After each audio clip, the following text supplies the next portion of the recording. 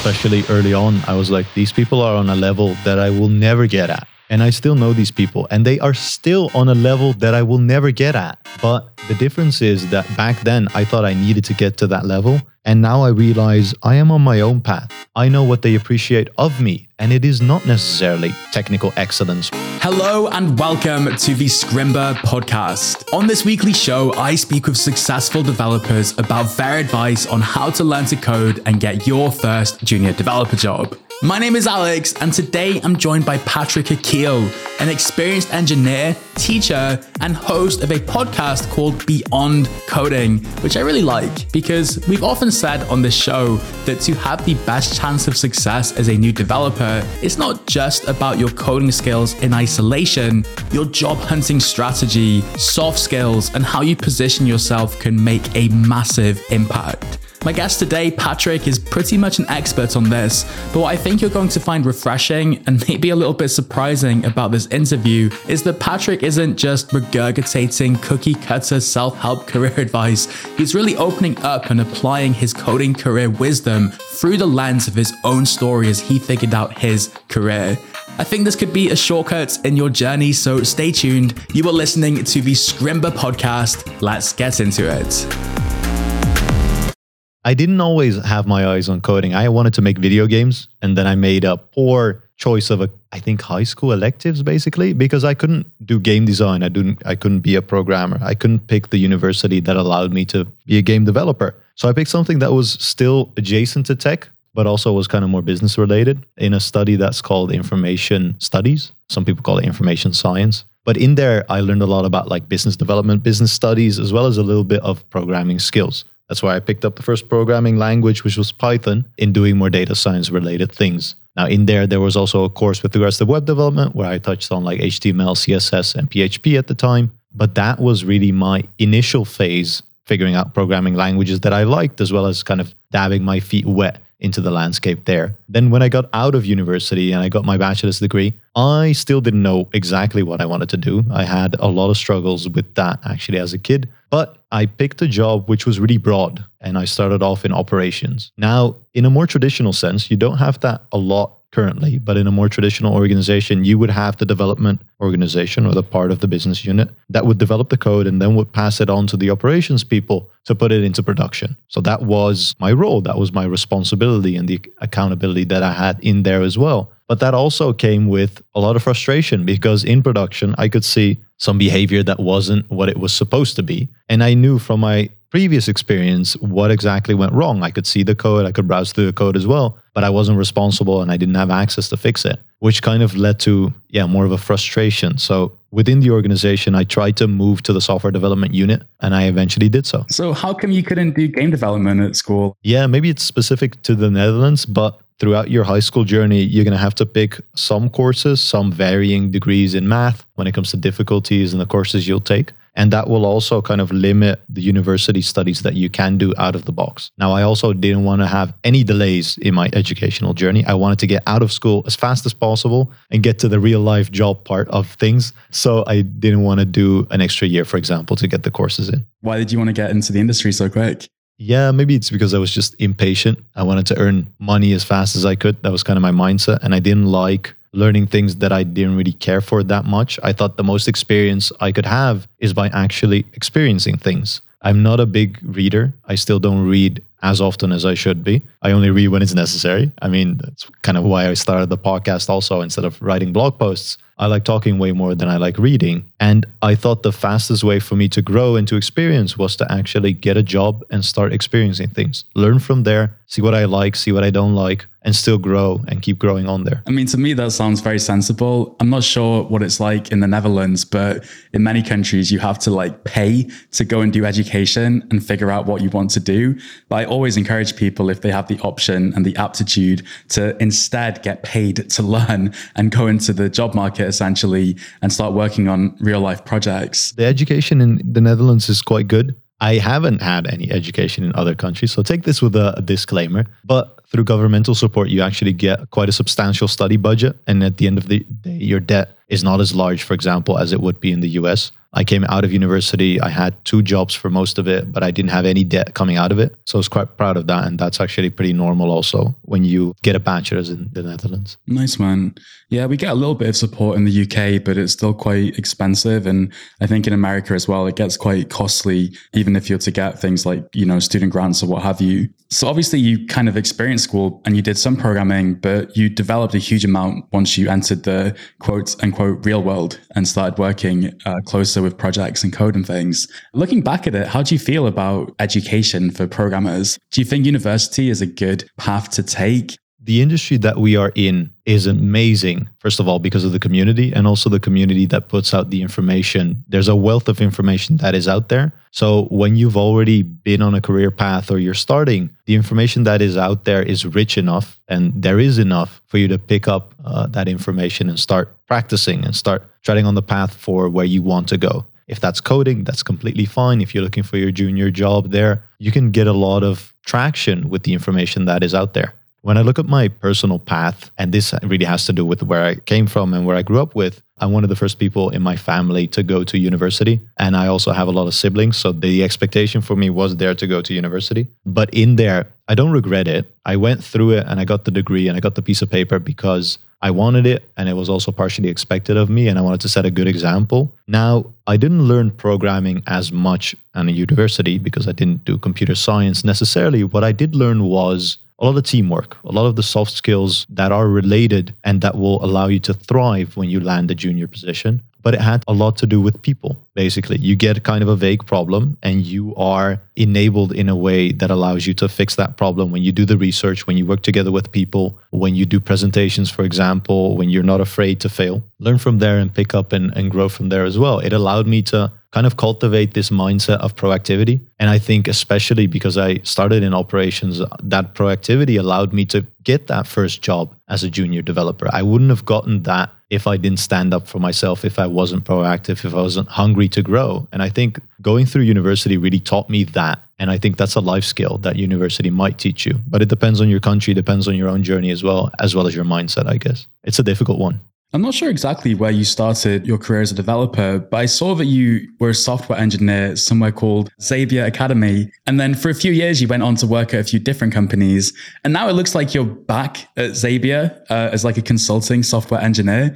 What's the story there, Patrick? I'll start from the start. I joined in operations at a company called Blokker Holding. That's a holding company of a lot of the retail organizations you'll see here in the Netherlands. And then throughout operations, I read a lot about DevOps. And I was like, this is what I want to do, develop. It's a difficult one.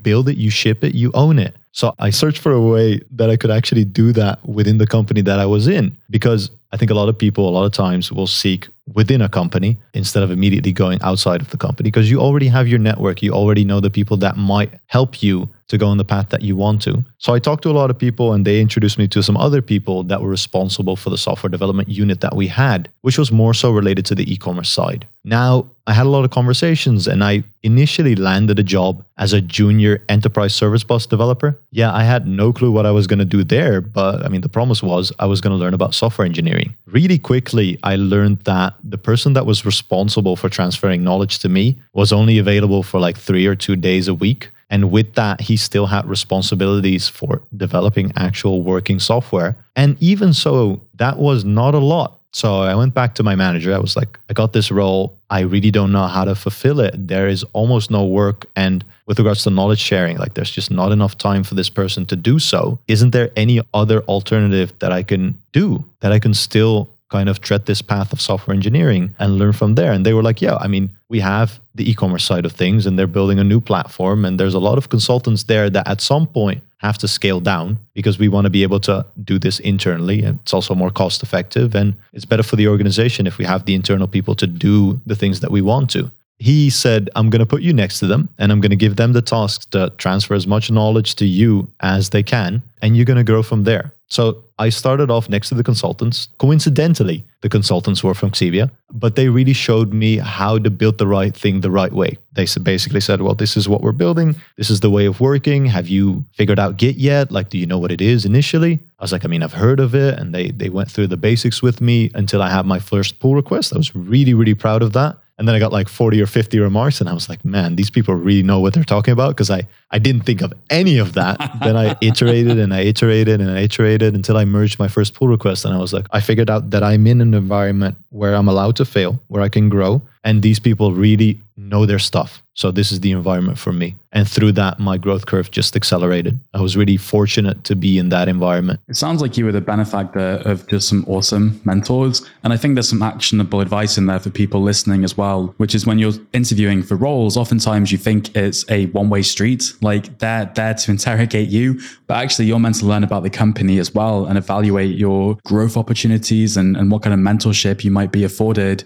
I think they should look for something like you got, Patrick, where it's an environment where they're allowed to fail and grow, but they can also work with and learn from knowledgeable people that are generous with their knowledge and can spend time leveling you up. Yeah, absolutely. I mean, the people around you are going to define your growth curve as much as you are going to define it, basically. So if the people around you are really people who you look up to and take you under their wing and, for example, do pair programming with you and really teach you on the fly, that is the fastest way for you to level up and grow from there. I was really fortunate because I didn't know any of that when I started in that position. I kind of bumbled my way into there. But looking back now, that is really what I appreciate about that time period. I always have like an issue with the word lucky or like saying anything was due to luck. And, you know, at the same time, I totally get it. We look back at our experiences and we think we were so fortunate to be in the right place at the right time. But then, you know, imagine you're listening and you're thinking, oh, I'm not a very lucky person. How much of your success is in your own control versus luck?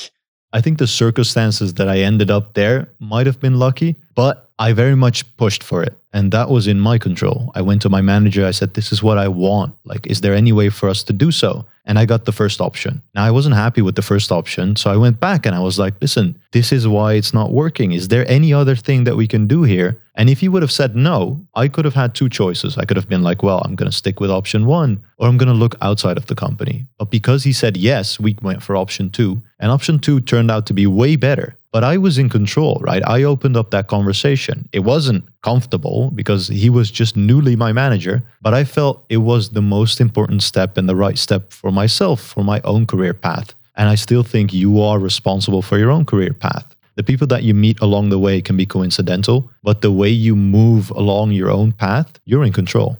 I think oftentimes it's better to feel uncomfortable confronting that reality that basically this wasn't working for you than like putting your head in the sand. You're going to be very uncomfortable one way or another, because if you end up going down a path that you resent or regret, that's not a great feeling either. Sometimes you just have to push yourself, and it's better to do it up front than regret it later. Yeah, absolutely. A lot of conversations are not going to be comfortable, but the way they get a little bit more comfortable is if you just have more experience and more practice with them. So instead of avoiding them, just figuring out how to deal with them and experiencing them is going to allow you to grow more and have more of those conversations and get better at them as well. Because at the end of the day, you can't go on with your life or even your career path avoiding the difficult conversations. The difficult conversations are going to allow you to grow. You have to be in an uncomfortable position to grow as well. Do you ever like read a whole book and then you don't exactly remember what you were reading, except maybe like one or two things stand out and stay with you forever? For me, that was actually a book called Crucial Conversations. The tagline is Tools for Talking When Stakes Are High.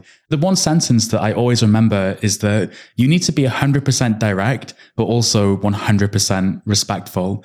And I really liked that because, you know, you should never feel sheepish about advocating for yourself, but at the same time, you have to approach it in a way which is tactful and respectful. I like people that are humble and honest and critical and direct. And I try to be like that as well. I've heard from people that they appreciate that, right? That we don't bullshit around when it comes to our feedback, but we still are critical and we keep being objective and we don't let our emotions get kind of out of the way of what is the essence here. I had a conversation in my team where people were just arguing and it was kind of a right or wrong thing. And I had to step in and be like, it doesn't actually matter, right? What matters is how we operate as a team, how we are effective, and who's right or wrong sometimes doesn't really matter. I think these are all very like powerful communication tools. When you're looking for advice about how to get into the industry, oftentimes you hear that, yes, you need to be the best coder you can be, but your communication skills are actually going to play a big role in your success, especially when you're a junior and you don't have that many coding skills to trade on. You might be standing out a little bit by being an excellent communicator.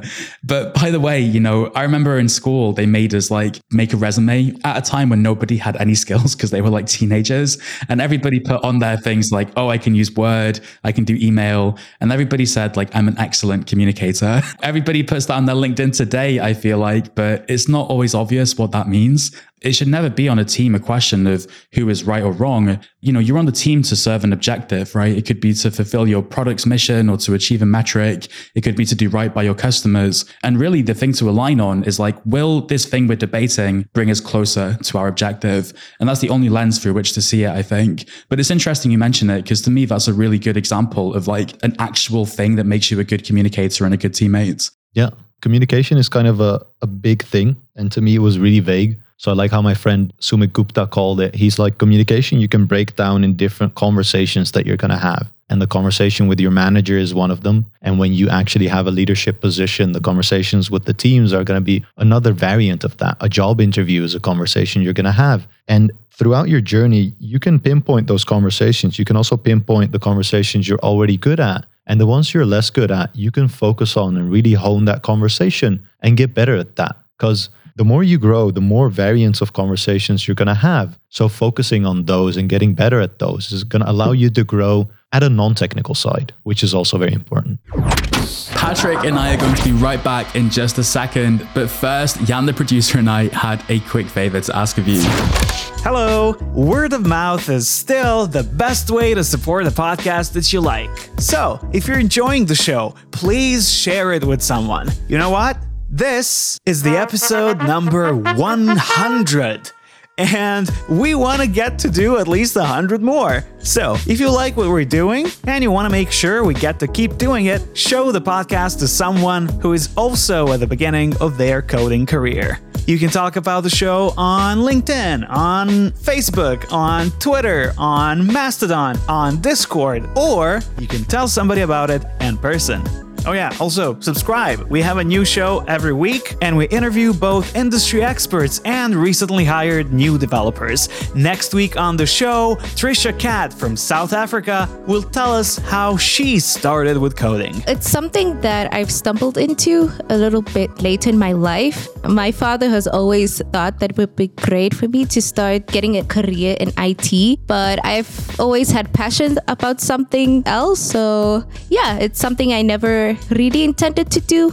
Passion does not equal ability to do a great job. I initially wanted to be a pharmacist or someone who works in medicine, basically, and I didn't get that because I'm terrible at maths. If I had a great teacher, someone who was passionate teaching the subject, I promise you, maybe I would have not been here today. Maybe I would be at the hospital doing something. That's Trisha, and she is next week on the Scrimba podcast. And now we're back to the interview with Patrick.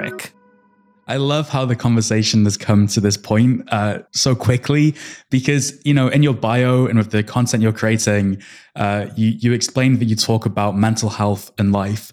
In other words, the things beyond coding, which is also the name of your podcast. And I'm excited to learn a bit more about that afterwards. But yeah, mental health, life, communication, a growth mindset.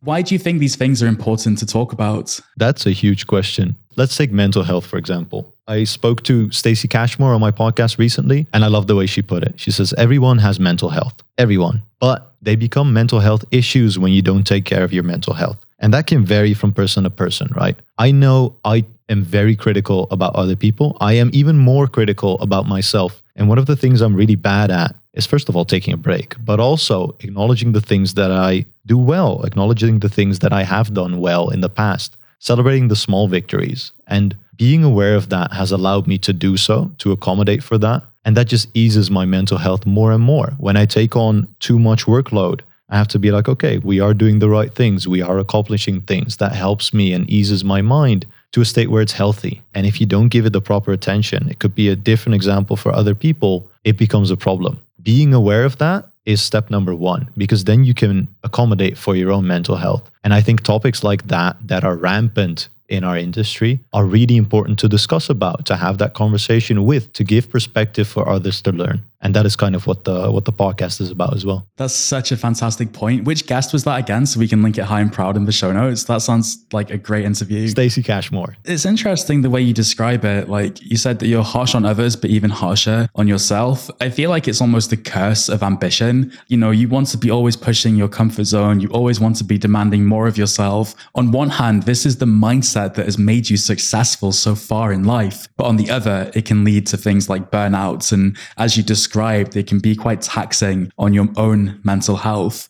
How do you generally balance that? I know it's something that people listening sometimes struggle with because, of course, they might be on this path of learning to code or getting a developer job. And it's something where you really have to sustain yourself for a while and just not quit, right? Because if you quit, you definitely won't be successful. And, you know, you're at risk of quitting when you start to burn out or you find that you're taxing on your mental health. How do you sort of balance these things today? I think one of the biggest things that comes to mind is I have to let go of the notion of perfection. Everyone has to let go of this notion of perfection. It's something that is unreachable, and especially in the software engineering industry, right? When you write your code, no one is going to tell you this is perfect. You're not even going to think yourself that this is perfect. So aiming for perfection and perfectionism in there is something we need to let go of. What we should focus on instead is progress and be better every single time, incrementally. It doesn't matter where you start. You will improve. As long as you keep on this path, as long as you keep honing your skills, you will get better. You might not notice it now or tomorrow, but in a week from now, in a month from now, time may vary, but you will get better. Even if you don't notice it yourself, your peers will get better. They will give you the feedback that you did get better. And I think that is a very important thing to let go of. Don't try to be perfect, but focus on your progress. Me, in my personal space, I have people that know when I take too much on my plate, and that also keep me in line, which helps a lot. And it's kind of a cop-out answer because I'm not really doing it myself. It's the environment that I am in. But the relationships that I have built up have allowed the people to feel comfortable about saying things that kind of keep me on the right path. If I do 3 conferences back to back and podcasts and I still have a consultancy job, they're like, isn't this too much? Like, we haven't spoken to you, or you're working in the evenings. Those words just go over and over in my head. And I'm like, they're right. So we have to put on the brakes because you don't want someone to burn themselves out in that way. You also dictate your environment to some extent. And I think that's a powerful idea, sort of creating a system that does not rely on motivation. Motivation comes and goes, but your friends, your family, your partner, whatever, will always be there to sort of objectively support you. I like the way you put it too, that you just, made them feel comfortable communicating this to you. The other elements of mental health and balance that I wanted to ask you about was like comparing yourself to other people. I think, first of all, great advice to let go of this notion of perfection, because perfect is the enemy of done. It just can't be attained. Everything's a little bit of a trade-off. But then, when you're an ambitious person, and I think everybody learning to code is ambitious, by the way, I think it's a huge feat. And I think you've got a very lofty, worthwhile goal at the end of it. It's very hard not to compare yourself to other people and think that maybe they're ahead of you. Is that something you've experienced? Yeah, absolutely. Especially early on, I was like, these people are on a level that I will never get at. And I still know these people, and they are still on a level that I will never get at. But the difference is that back then I thought I needed to get to that level. And now I realize I am on my own path. And through the feedback that I've gotten, I know what they appreciate of me. And it is not necessarily technical excellence or technical superiority, because you don't have to be the best on a technical front. You don't have to be the best on how we do things. You can focus on what we do or why we do it, or in the way we're doing it, or with the team that we're doing it. There's so many facets in the space that we're at that you can contribute to that. And you don't have to be the best in any of that. But they are the tools that you bring to a team. And they are the tools that you bring along your journey that help the end result of the product that you're building be better because of that. And once I realized I don't have to be the best in everything, it made it so much easier. It put my mind at ease. I could focus on what I love doing, what I am good at, that I can be even better at. And I found a way to contribute to a team on a non-technical front, which is also needed. And I think if you figure out what you like, Doesn't even have to be especially what you like. You can also figure out what you don't like. But those are the tools that you bring along with you, and they don't always have to be technical. If you had to like assign a percentage, what is more important for your success as a developer, coding or like the other bits, soft skills, for example, communication skills, collaboration? For me, it's the other side. Like if it's a 50-50 split, my contribution lies more in the non-technical side of things. Maybe it's because I started later in my career path with the technical side, but I know where my limitations are. They are consciously there because I like to be good at like 70% of a thing. This is just an arbitrary percentage. But when I really need that last 30%, I know the people that I need to go to or to bring in to solve this problem. And that is a skill in and of its own. But that last percentage, that last 30%, I think I'm going to spend way more time getting to that than the initial 70%. Bringing in the right amount of people and focusing on what I am good at. Hopefully initially, I never thought I would be good at this, but I think communication and the soft skills side of things, that is my forte. That is what I bring to a team. And I really focus on team effectiveness instead of technical excellence. You've probably heard this thing, right? I think it's Pareto principle, where like the last 20% takes 80% of the effort and time. Yeah, I agree with that. I mean, I don't know in which context I saw it, but yeah, if you want to reach that level of perfection, even though you're never going to reach it, that's going to take a lot of time. So I think that is an accurate estimate. I haven't tested it myself. But at the same time, like the reason I say it is because when I put it like that, it sounds like getting 80% of the way there is only 20% of the task or the job. And it's a bit of a biased way of looking at it because, well, let me introduce people to this idea of the 9 Belbin team roles. It's a really, really interesting just webpage with 9 sort of profiles of different contributors. So one of the roles is team worker, which is described as someone who helps the team gel using their versatility to identify the work required and completes it on behalf of the team. And so it says their strengths are they are cooperative, perceptive, diplomatic, they listen and avert friction, but then they also have some allowable weaknesses. So they're allowed to be indecisive and they are allowed to tend to avoid confrontation, for example.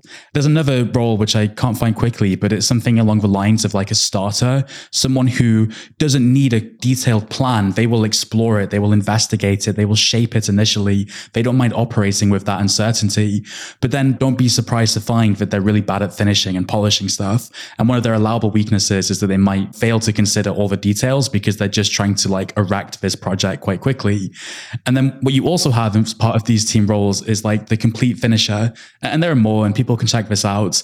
The complete finisher is most effectively used at the end of tasks to polish and scrutinize the work for errors, subjecting it to the highest standards of quality control, apparently. And the strengths are like painstaking, conscientious, anxious. They search out errors, they polish and perfect. But then I've seen this, by the way, complete finishers who this is an allowable weakness. They just never get stuff out the door because it's like never finished. They're looking for what you described, Patrick, like this impossible to find perfection. Anyway, what I'm getting at, and I think building on your point, is like teams come together to make up for each other's weaknesses. And you need people who have certain attributes to get the project started. You need people with certain attributes to finish the project and everything in between, and more likely a broader collaboration on things like, you know, making it a good product for the users, marketing and selling it, all these kind of things. What do you think of this idea?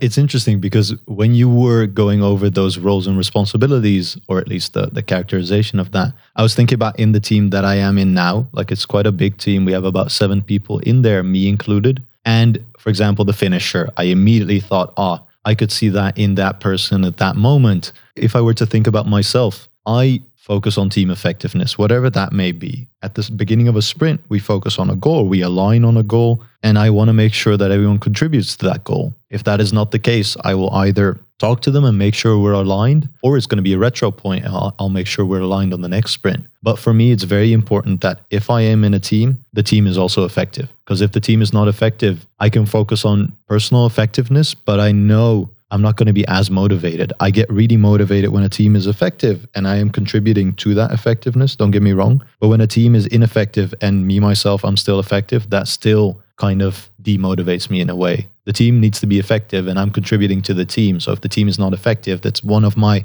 responsibilities to make sure that the team is effective. That is 100% like engraved in my brain. And I don't know how it got there. That's the weird part. Hey, I mean, we're all individuals and none of us really know why we are the way we are. But your point is like playing to your strengths and also being able to appreciate other people's. I think that's so important. What else is like key to effective teamwork in your opinion? Like what are some of the key things you look out for and try and make sure operating smoothly? Whenever a team comes together, the expectation is there to function as a team. But that's not how it works out initially. You come together and you're a bunch of individuals. Sure, you have the title of a team, but you're still individuals. And one of the ways you can get to that team level is to get to know each other. Not even on a technical level, but maybe even on a personal level. You need to know what someone is already adequate at or what they want to learn, because that to me is way more important than what you're already good at. I want to know what you're good at. I want to know what you want to learn so we can accommodate for that. And I want to know you on a personal level, because knowing each other on a personal level makes the bridge to ask for help a lot smaller. And if you ask for help, all of a sudden you're collaborating. You're sharing your knowledge. You're sharing a mental model that is actually reflected in the code base. And you're working together as a team, right? But before we can kind of remove those hurdles, we have to know each other on a more personal level as well. And that takes time. It takes time. It takes experience. It's going to have friction. It's going to have confrontation. Don't avoid those. Learn from those and grow as a team. Why does knowing someone more personally like make it easier to ask them for help? I think when we come together, we don't know the other person. There's kind of a hurdle in, for example, asking for help. But when you're stuck for 5 or 10 minutes, the best thing you can do is ask for help, because it's way more effective to actually move on to a next topic and to figure out what you have to. And if you're stuck, the only way to get out of that is to either figure everything out yourself, spend 4 or 5 hours figuring it out, for example. But when you do know a person knows your answer, just ask for help. And the gap is there if you don't know each other. If you and me are in a team, Alex, I mean, we've talked a bit on the podcast, so I know you and I like you. So I'm a bit more comfortable in asking for help. But if I didn't know you, would I feel comfortable enough in asking for help? Or is that going to make me look like, I don't know, maybe that's what's in people's minds. I don't know what it is, but it's just when you don't know someone, you're more opposed to asking for help. That's at least my experience. I don't know if that really answers your question. No, 100%. I think it comes down to trust. Can you trust this person to not judge you harshly for being stuck on something, for example? That's so important. It's our own insecurities, right? Relationships take time to build. Relationships with your parents, with your siblings, with your partner, like relationships take time. Only then can you trust them. And it is the exact same thing in a team.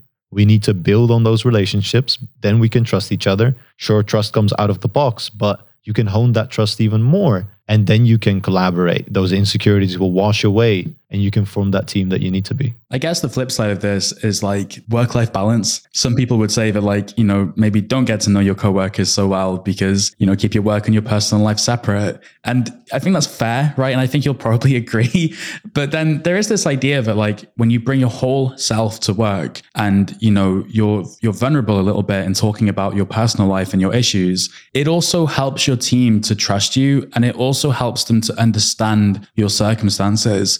For example, maybe you're like underperforming in some way for a period, but they also understand that, you've just had something happen in your personal life, like a health issue, for example, or a bereavement. Or maybe, for example, you're neurodivergent. For example, you might have ADHD. And that does not hinder your ability to contribute at all. You might just go about it in a different way. And just allowing people to sort of understand you a bit better can help them empathize better with your situation. Of course, that's on them as well, but you're at least giving them a chance. It's a hard thing to do, bring your full self to your work. First of all, for me, I'm going to speak for personal experience. It fulfills me more that I can be my true self, that I can bring all of my virtues, all of my values from outside of work also into work. And I think that reflects in the relationships that I have with my colleagues. Now, sure, it's a danger because my colleagues are also going to become my friends and I'm going to have a certain level of empathy, which is beneficial. But in certain conflicts, it might not be beneficial. I haven't really run into that situation. So it's kind of hard to argue the other side. But for me, it really helps with collaboration. And at the end of the day, when I want my team to be effective, I'm focusing on collaboration. We can empathize with each other if we know more about each other, and we need to empathize to collaborate better. I can't stop thinking about what you said earlier when you said you were like critical of others, but you were like even more critical of yourself. It does sound like a lot like ambition. Where does this come from? I think it might be ambition. That's the hard part. I try to be the best version of me, but also as fast as possible, I guess, which is really hard. And when I see others, and I first of all try to appreciate what they're doing well, but I also want to allow them to be better or be a better version of themselves, I guess, in the feedback that I give. I try to be as objective as possible, try to be as honest as possible, but I am direct as a person. So it might come off as critique, but for me, it's critique in a good way. And I do that to myself as well, which is probably why I do it to others. But to myself, probably the most, because I want to be and I want to grow to a better version of me. But yeah, that might not be as healthy if I do that too much. It's a hard thing to balance. And sometimes I need to get a mirror put in front of me and say, like, what you're saying right now is unhealthy. I can give you an example. I did a conference talk. Was my first conference talk, was internally. We had a Xebia XKE TED style, which is basically a TED style talk. It's 5 minutes and you talk about something personal to you. So I talked about being comfortable in uncomfortable situations. Now, I did the whole 5-minute talk. I got applauded, and afterwards people came up to me, not on stage, but after with the drinks, and they said, great talk, great conversation, people I didn't know yet. And the only thing in my head was I compared myself to the other talks, and I thought, oh, the content, the essence of my talk could have been better. So every time someone came up to me and gave me a compliment, I said, the essence of my talk could have been better. And then someone called me out. They were like, why are you saying that? Why don't you just accept this compliment? Like, you did a really good thing. You should be proud of this. And I was like, yeah, they just caught me being too harsh on myself or too critical of myself. And I was like, yeah, that's true. Like, sometimes I do it. I'm not mindful of it. But when someone calls me out on that, I really appreciate that. But the people need to know me before they can do that. And that's the hard thing. Giving and receiving feedback is a really fine skill, in my opinion. Delivering, tactful feedback at the right time with the right context and the right balance, whilst also being direct. And I totally take your point from before that when you start to build personal relationships with coworkers, being so direct in some ways can be easier because you trust them and you can approach it in more of a friendly, bantery kind of way instead of like doing a performance review or something super serious. But then obviously if there's actually a really big problem, something that's really crucial but difficult to talk about, that could maybe come at the cost of like the personal relationship. And that's a difficult one. But what I wanted to ask you about specifically is receiving feedback. It's sometimes hard not to take it personally, or it's hard not to take that criticism as an attack or something. Maybe you've worked on a project and you're just actually super proud of some bits because you've really pushed yourself, but there are just a couple of things that like could be better. At the same time, by the way, I wanted to point out, if you're walking around the street and like your zipper is undone, you'd probably appreciate it if someone like told you that it was undone. Sometimes not getting the feedback is more dangerous because you'll go down a path what doesn't serve anybody, including yourself, and might even be a little bit embarrassing. I mean, you made me reflect on this, but one of the things I hold a lot of value in was regular feedback sessions. And I really had that with my manager joining this company, Xebia, that I'm at now, where we talked every 2 weeks. Every 2 weeks, something was scheduled. And if I didn't have anything to talk about, we wouldn't talk about anything. But it was scheduled there. The position was there. The agenda was already blocked. And I actually made use of it probably every single session. I talked about conversations that I had or doubts that I had in my mind or potential regrets. And we went over it. We went over and over and over it. And I think I got better because of that. They allowed me to ask questions to myself. They asked questions. They allowed me to reflect and get better because of that. And through that, I also did that with my colleagues. I can give you an example. We would have a difficult conversation. I would come out of that and I would wonder how I came across to other people. So I would take one of my colleagues, which I trusted, and I would ask them, like, this was really hard for me. I tried to be objective, but I did give critique. Like, how did I come across? And they could have been like, oh, it felt a bit emotional, or, oh, I think you handled it well, or, oh, maybe you should have thought of this. And through that, I really learned what I'm good at. I really learned about how I come across, how I influence. And with that, I think my skills of communication just got better because of that. The feedback that I got from there and that opportunity and those instances allowed me to grow. And communication is also an interesting skill because that is a life skill. You're going to take that with you in whichever role you're going to do. So getting feedback on how you come across and how you communicate is going to add value in any essence in your life. When you're getting your first job as a developer, there's like the interview phase where you're meeting these teammates for the first time and maybe your manager. And then there's obviously the period where you're on the team and that's a super difficult time, super challenging. I can only hope that you found somewhere that is supportive and, I wish that for everybody. I think that's so crucial. But regarding these ideas around communication, presenting yourself, soliciting feedback, and bringing your whole self to the table, how can you apply these things during the interview process without like going over the top? I was really bad at interviewing. Coming off a university or even switching from a first to a second job, I interviewed a lot because I was really bad at it. And again, I can read a lot about interviewing, but for me, the best way to experience and to grow is to actually experience those interviews. So I interviewed and I interviewed and I interviewed, and I must have said the tell me about yourself like 100 times before it got to a point where I was like, okay, this is really solid now. And I think this should be good enough. And I can focus on other things of the interview aspects. And with that, I learned that people really appreciate when you ask questions about the team, ask questions about the organization, ask questions about the career path of your manager, how they got to that position. They would love to tell you about it. And it forms a bond immediately on the interview spot as well. When they say, oh, do you still have any questions? Usually my first question is, okay, I know we have like 5 minutes left. How much time do we actually have left? Because I have a lot of questions. That's a good one. And then they'll be like, oh, we can do a little bit longer. And then I'll just fire over and over question and question. And each and every question I could come up with during the interview and also with the preparation I had before then, I would just fire off one by one and see how they would react based on the question and just keep on asking and learning from there. Because what we often forget is that the interview is a win-win, or that it should be a win-win. When you get a job, it's a win for the company and it's a win for you because you have a job. But it shouldn't be a win-lose. That doesn't sound that great. That's what we often forget. And because of that, we think, oh, we should be lucky enough from the interviewer position to have that job at the company. But the company is also lucky enough to have you as a developer on that team. So if you don't feel like it's a win-win, then it might not be the organization for you. So I would just say, interview over and over and over again until you get more comfortable doing those interviews. And at some point, you will land a job. You just will. Totally. And I think we might have stumbled upon a bit of a mindset tip here. I'll tell a little story of my own, and it's directly related to the Scrimba podcast and one of my previous guests, because I was very fortunate to interview Scott Hanselman on the podcast. Very, very busy guy, works at Microsoft, big influence on me and a lot of people in the tech community. And we finished the episode and I'm so proud of it. I think the conversation went brilliantly. I don't have a recording to prove this, but at one point, just kind of jokingly, he said, Alex is a great engineer or something. And I was like, oh, I've got that on recording. I feel amazing about that. And, I say, Scott, thank you so much for your time. I'm just going to hit stop there. I hover my cursor over to the button that normally says stop and it says record.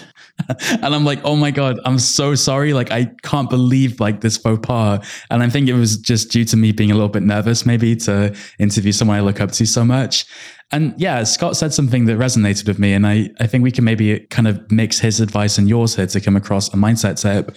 But he said, just because it wasn't recorded doesn't mean there wasn't like value in the conversation. Like, it doesn't mean that we didn't have a good time, that we didn't learn from each other.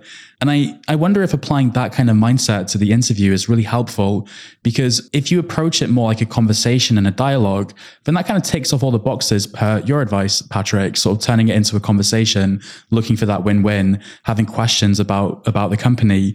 And it also, I think, removes a bit of the pressure. The only success of an interview is not a yes. Another type of success could be that you learn something.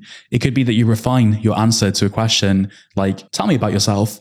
People always say like, oh, at the beginning, they're like, oh, well, I grew up in this village and I had 3 pets. And, eventually you learn what they're actually looking for, which is like a bit of an elevator pitch about your value and your journey so far. What do you think? I love that, right? There is value in holding those conversations, even though you don't get the end result. Sometimes you have a huge goal and a milestone in your head. For example, like I wanted to have 1,000 subscribers on YouTube because that was just a huge number in my head. And then I hit it and nothing changed. But I had so much fun along the way getting to that number. And that was the value. That was the essence. That was what I learned. And reaching that milestone was just a tick in a box. That didn't really do anything at the end of the day. Crossing that milestone didn't do a lot. Sure, I could celebrate it. But the value was the journey along to get to that milestone, to actually reach it and achieve it. And I feel like the journey to your first job or to your developer job is the same, right? That journey is going to have the value, and finally landing the job, sure, that's the cherry on top because you finally achieved it. But the value is in the journey. As long as we are mindful of that, then rejections are not going to be as harsh, I feel like. And they're fine. And they're just a step in the right direction to get to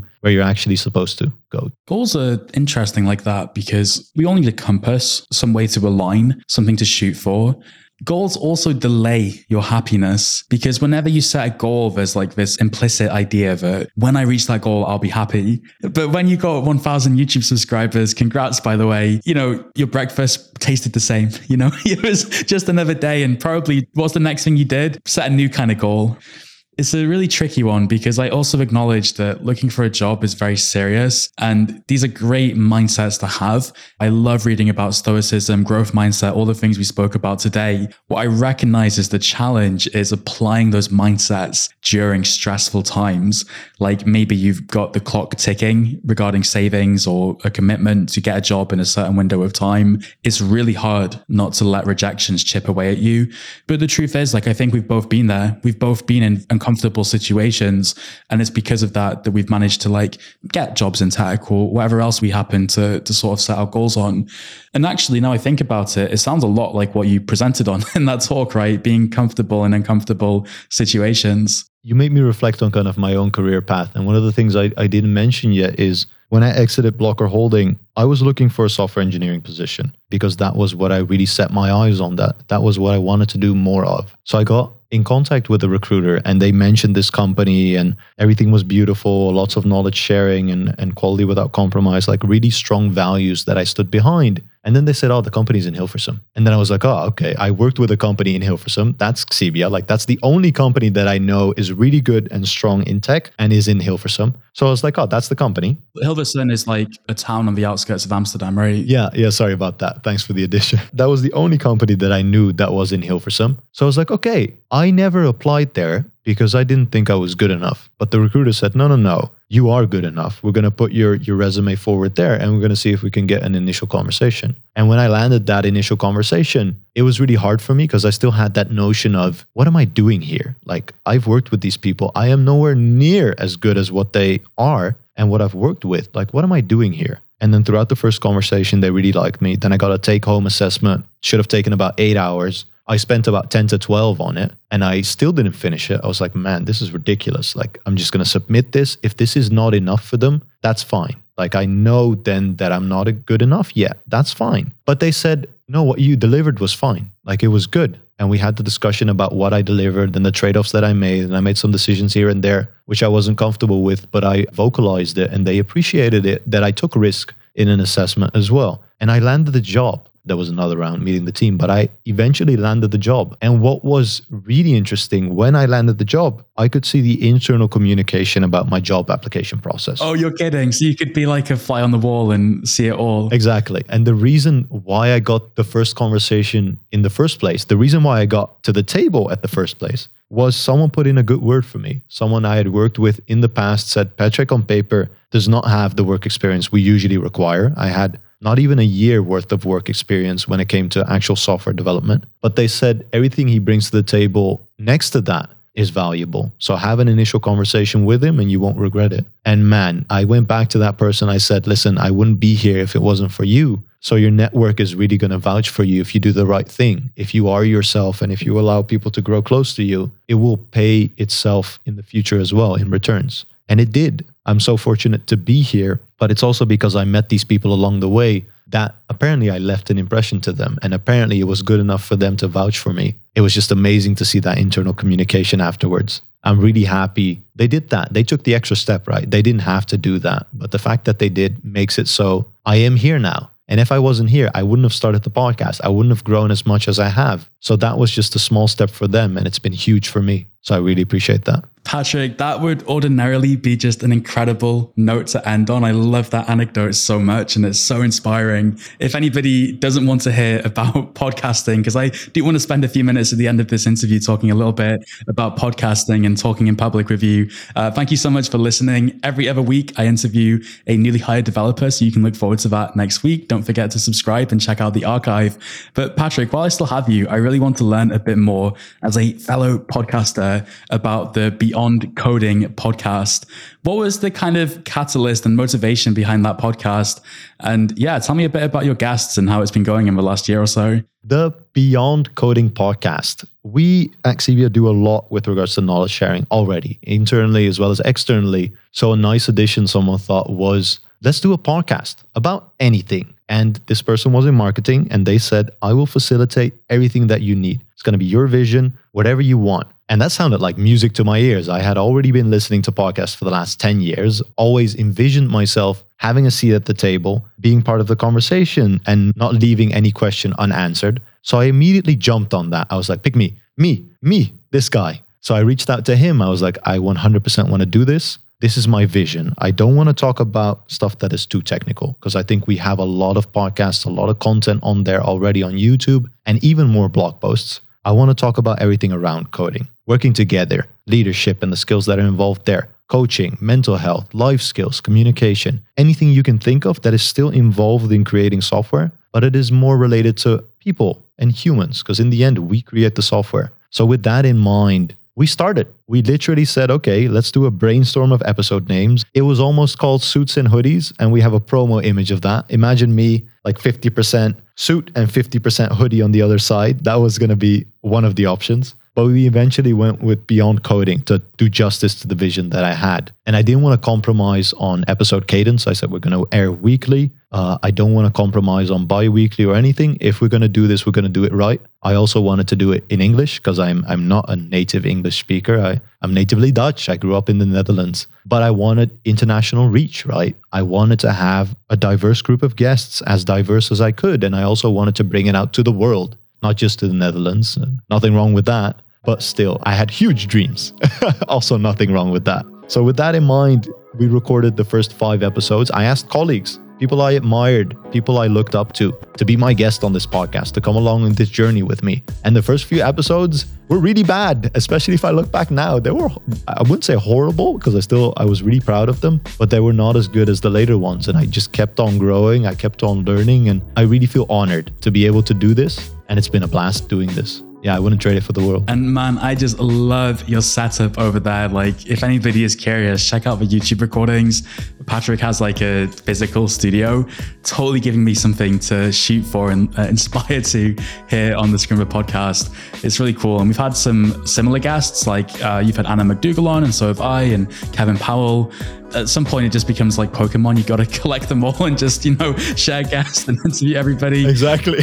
You found some gems in there as well. People you might not have heard of, but have just some wicked advice to share, like the guest who spoke about mental health you mentioned earlier. Well, Patrick, man, thank you so much for joining me on the Scrimba podcast. It's been a pleasure, man. Thank you so much, Alex. I really enjoyed our conversation. Being in the guest spot, I'm not normally on this side of the table, but it's been a true blast. Thank you for having me. That was the Scrimba Podcast, episode 100. If you made it this far, subscribe, and if you're feeling extra supportive, leave us a rating or a review on your podcast platform of choice. The show is hosted by Alex Booker. You can find his Twitter handle in the show notes. If you're posting about the podcast on Twitter, make sure to mention him because he does read it all and he also replies to it. Check out the show notes for all the ways you can connect with Patrick and make sure to check out his podcast, Beyond Coding. I'm your producer, Jan, and we will be back next Tuesday. See you!